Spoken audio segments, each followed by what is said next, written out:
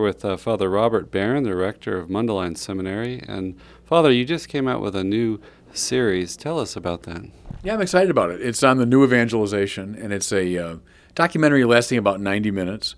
And it's based on trips we took about a year and a half ago to Australia and to England.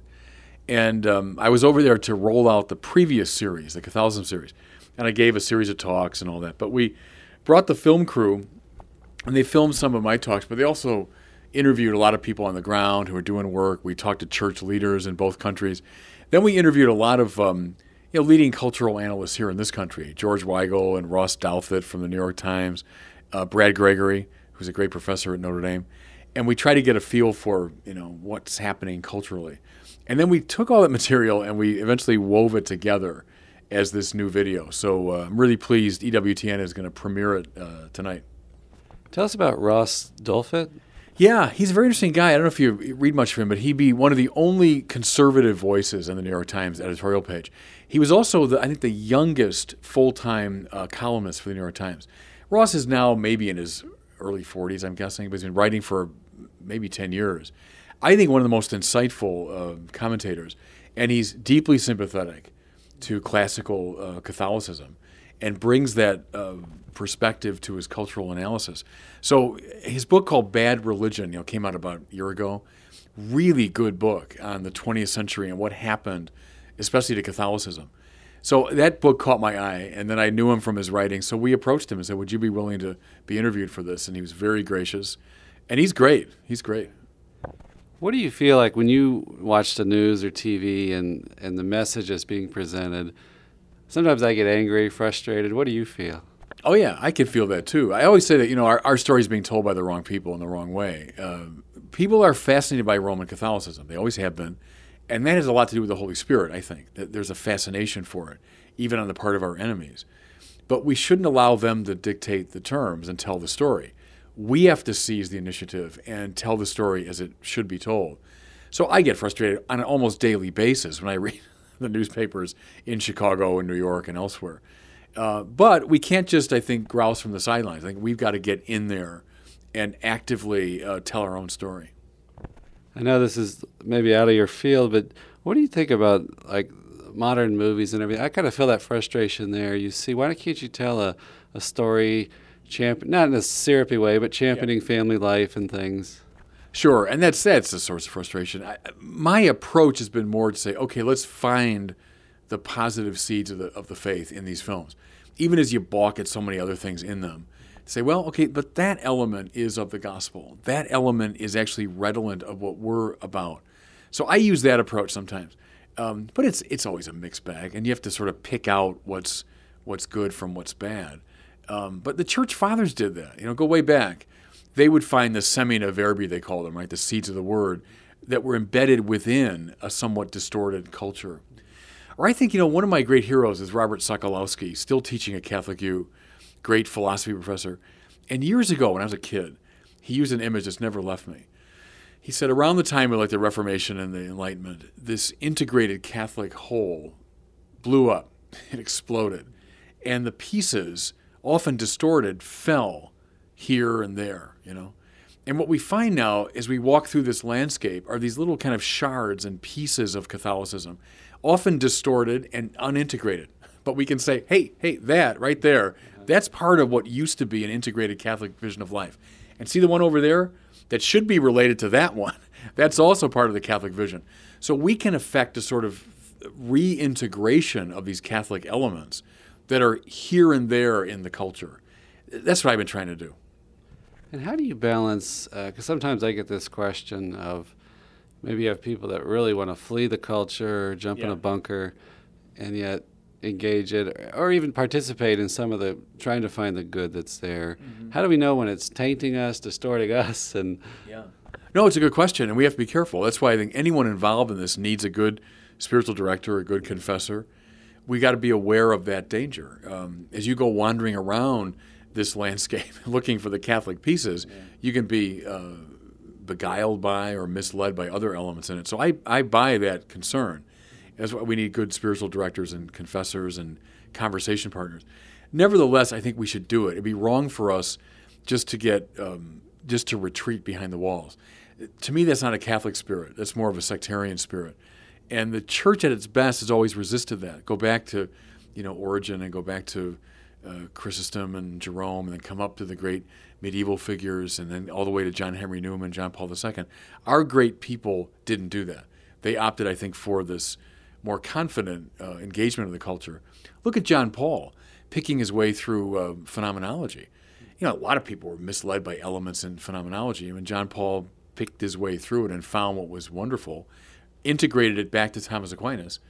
Same with Edith Stein. That was her project. I mean, to study under Husserl, take in phenomenology, but find the elements that linked it to the great Catholic tradition, and then that's her work.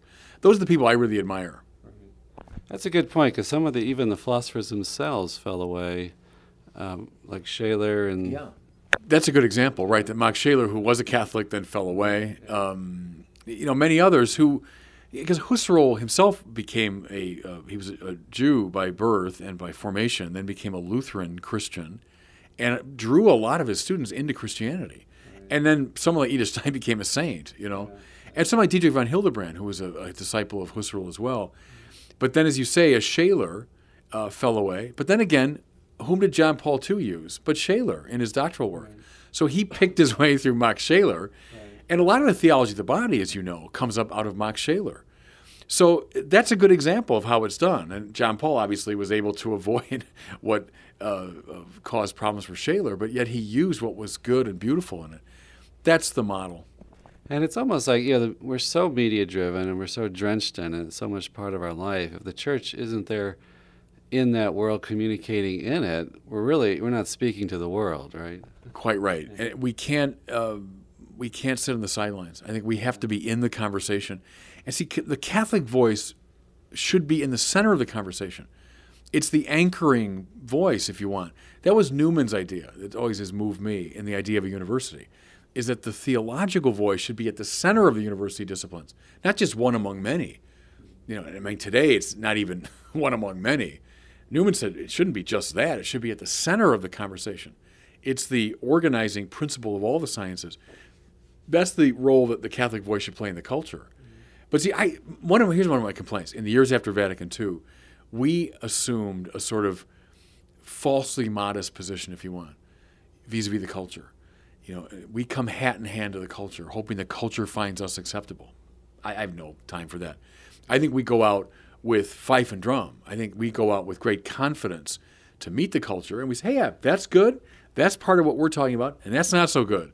But I think we should be confidently in the driver's seat of that cultural conversation, not coming hat in hand, hoping for the culture to take us seriously.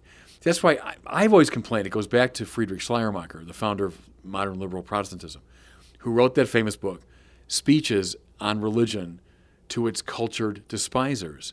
See, that's the liberal program, is to say, who despises us in the culture? Let's give speeches to them to make sure that they can take us seriously. Well, I don't want them setting the agenda. I don't think our despisers should set the agenda for the conversation. We should set the agenda, Now, we invite the cultured despisers. We reach out with great love, and we reach out looking for the semina verbi and all of that, but we don't allow them to dictate terms. See, I think that's been the great battle in the years after Vatican II. We inherited a kind of Catholicized Schleiermacherianism. I put it that way. We accepted that way of doing it, and I think that was a problem. Let me ask you, I know you do movie reviews and things. Sometimes I wonder, is the Catholic vision just simply to present the truth of the things? We kind of glamorize and make evil attractive or sin seductive in some ways, and it's almost like, hey, we can have movies about this stuff, but show it honestly, right? Is that at kind of the heart of the Catholic vision? I think so. The Catholic vision, you're right. It's about truth and honesty. Someone like Flannery O'Connor, who's a hero of mine, her stories are anything but sentimental or syrupy or pious. Just the contrary. They are very blunt about human dysfunction and about sin. And a lot of more pious readers that approach O'Connor find her very off-putting because she's so in your face. But it's biblical. I mean, read the Bible. The Bible is very blunt and clear about human sin and dysfunction. And what it shows, though, is how how negative all that is. That's why in some of the movies, I think a lot of the movies actually, they're full of degradation. How awful. But they're trying to say something about the morality. You follow a certain path, you're going to end up there in this really dark place.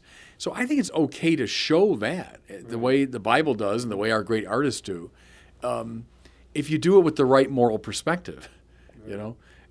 If you're doing it just simply out of exploitation or sensationalism, and there's obviously a lot of that, but if you're doing it with a moral purpose, a good example of the Coen brothers, I think, who are very fine filmmakers, and their movies almost always have a moral edge to them, you know, and they're showing a lot of the darkness of the human condition, but with a moral intentionality.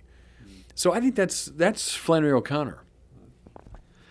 Let's shift to talk about Pope Francis. He's making a huge impact, and I'm just looking from the sidelines and saying, I'm trying to understand what makes him so powerful, why people are listening to him so much.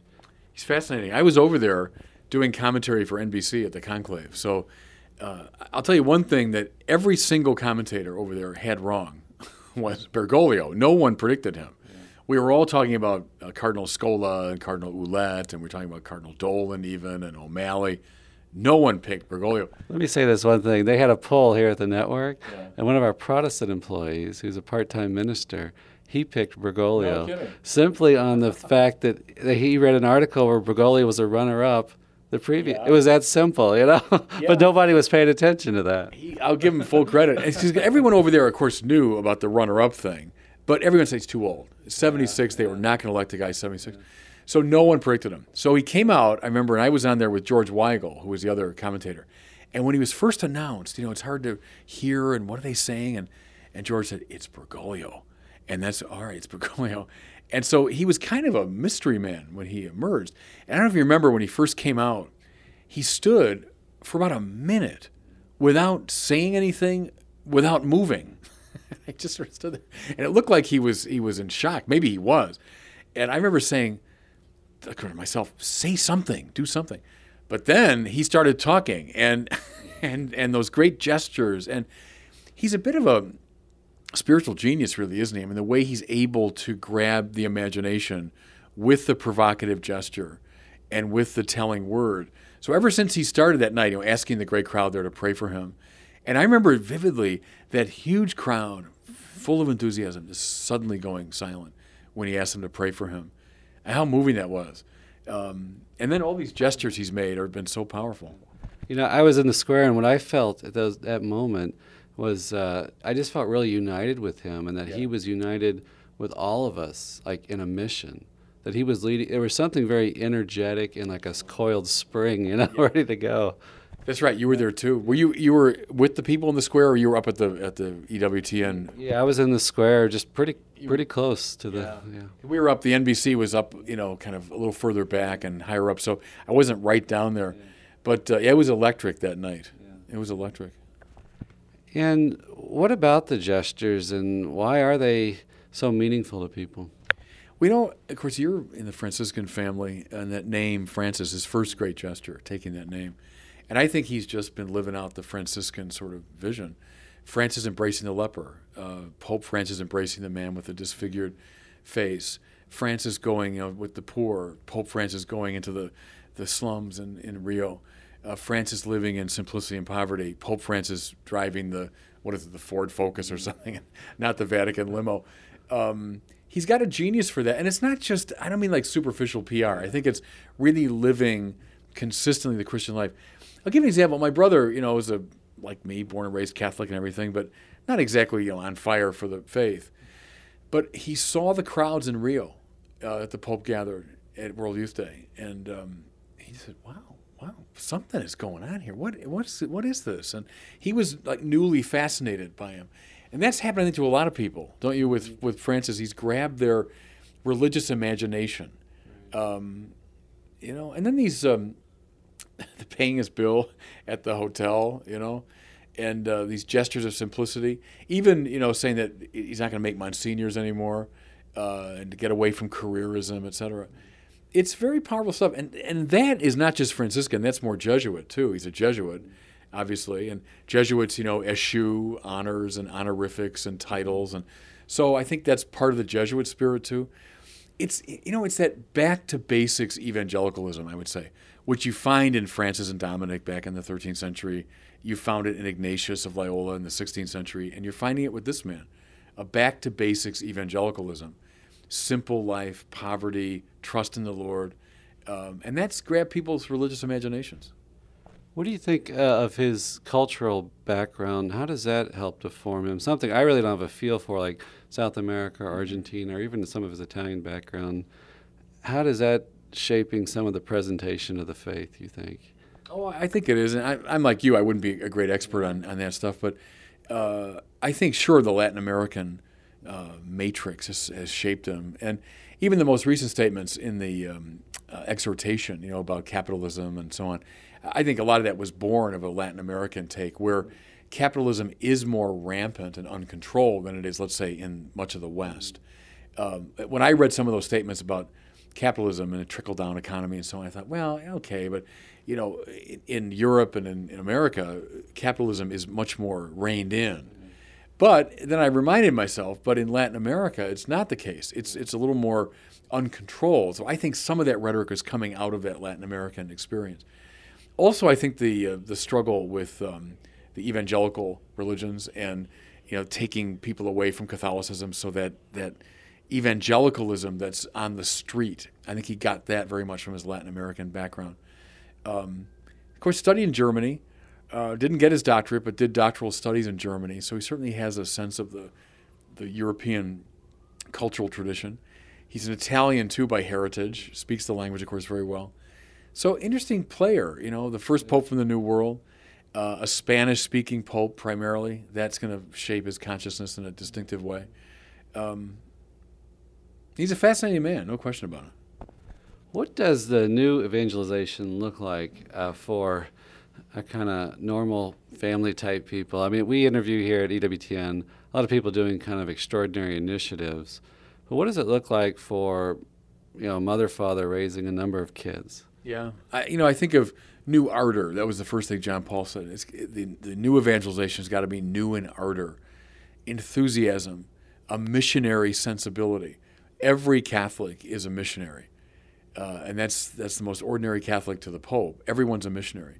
So with that consciousness that as you go out into your workplace, you go out with your friends, go out socially, you go out to your school, you're going out as a Catholic missionary. And that can mean for ordinary people, wear a symbol of the faith on your person. Let the language of the faith be on your lips readily. Don't be reticent about it. How many people at work know you're a Catholic? I'm not saying proselytize them or beat them over the head with it, but how many people know you're a Catholic?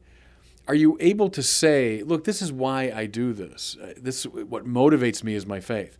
I think in all those ways you can be a missionary. And it's a shift in consciousness. I'm not just here to cultivate my personal spirituality, as important as that is. I'm here to bear it to the world.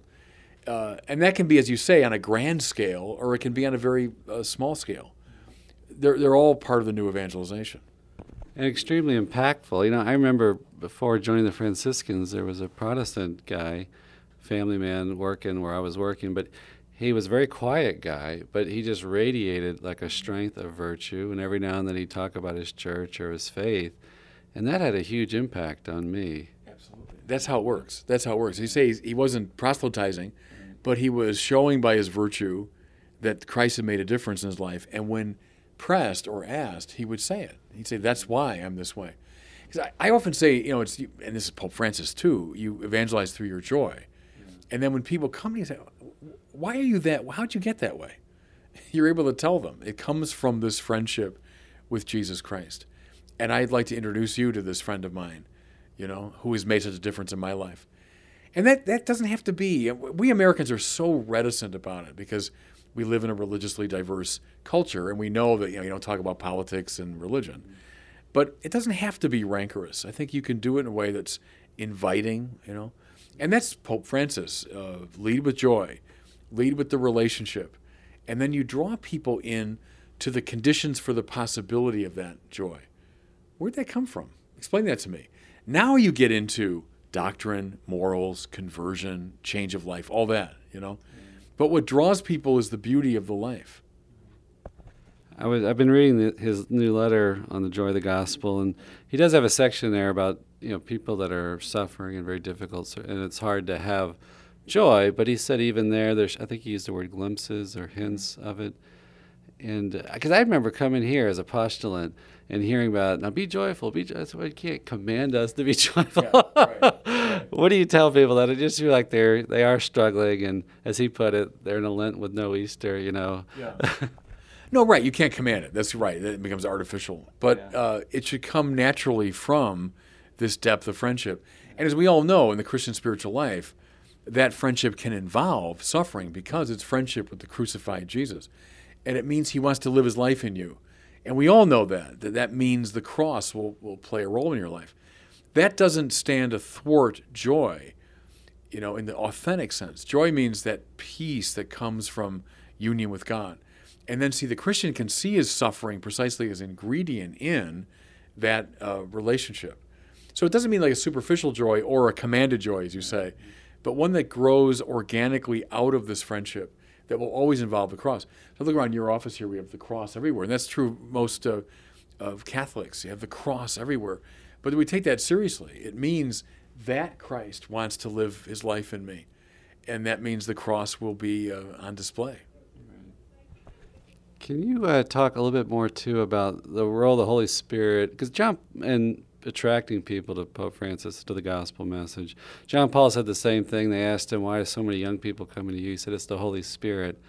And because sometimes you hear in the media, you feel like, well, they're misunderstanding what he's saying. They're twisting it. They're running another direction. Mm-hmm.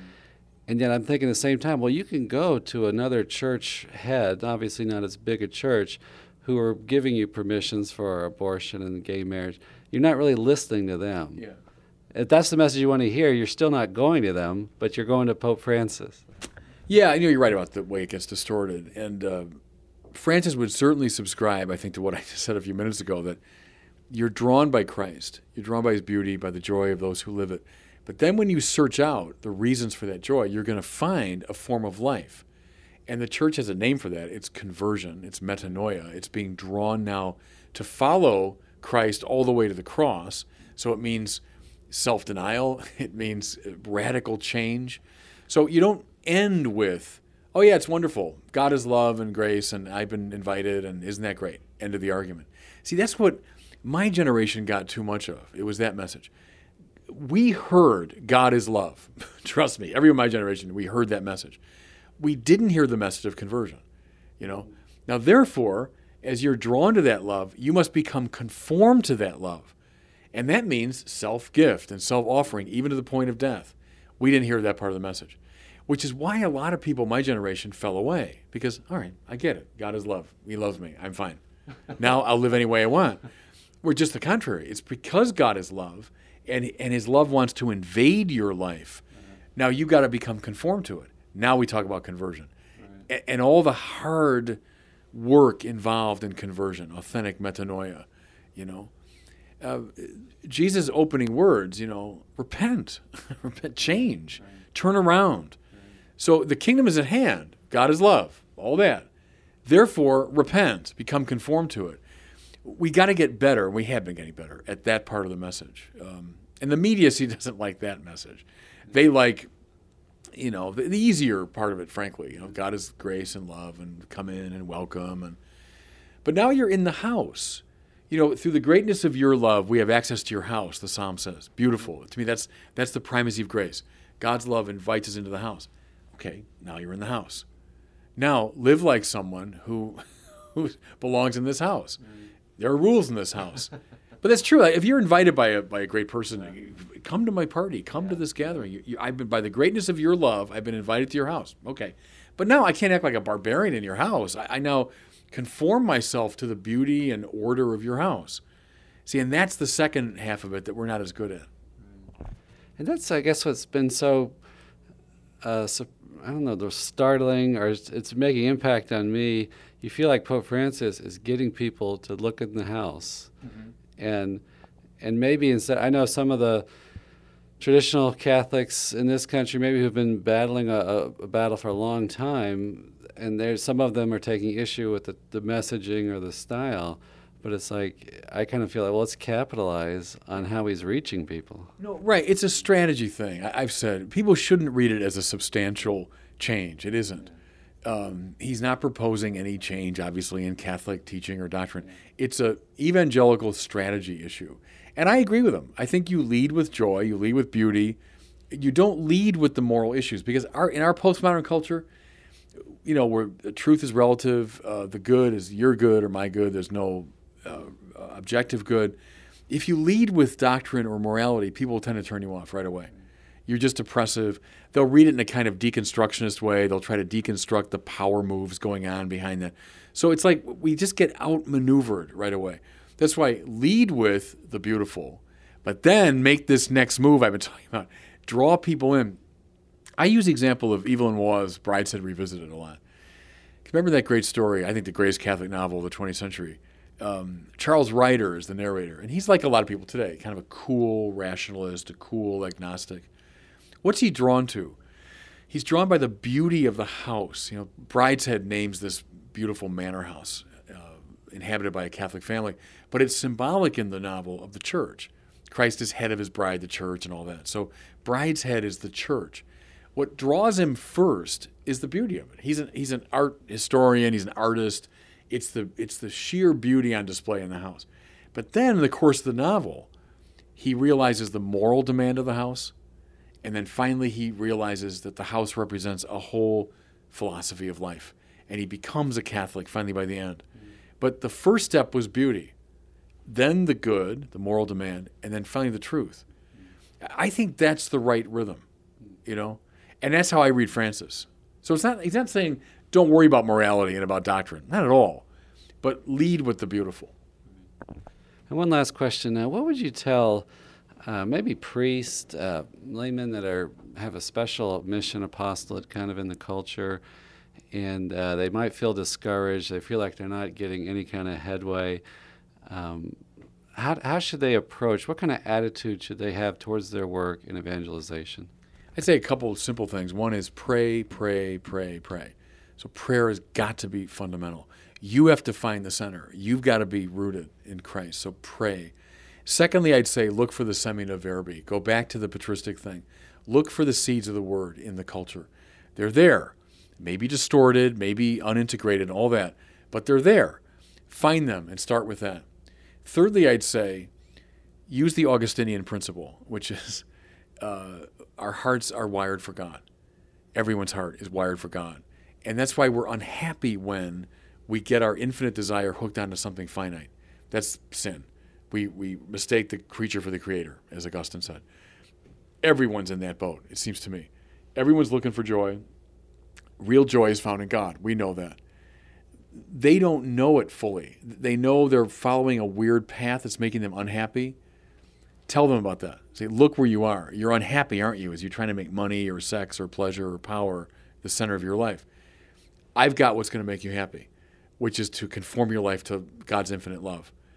So I think those three things, are really key. Pray, pray, pray. Look for the semina verbi, and take seriously the Augustinian anthropology. Thanks so much for chatting with us. Thank you. You're welcome. My great pleasure.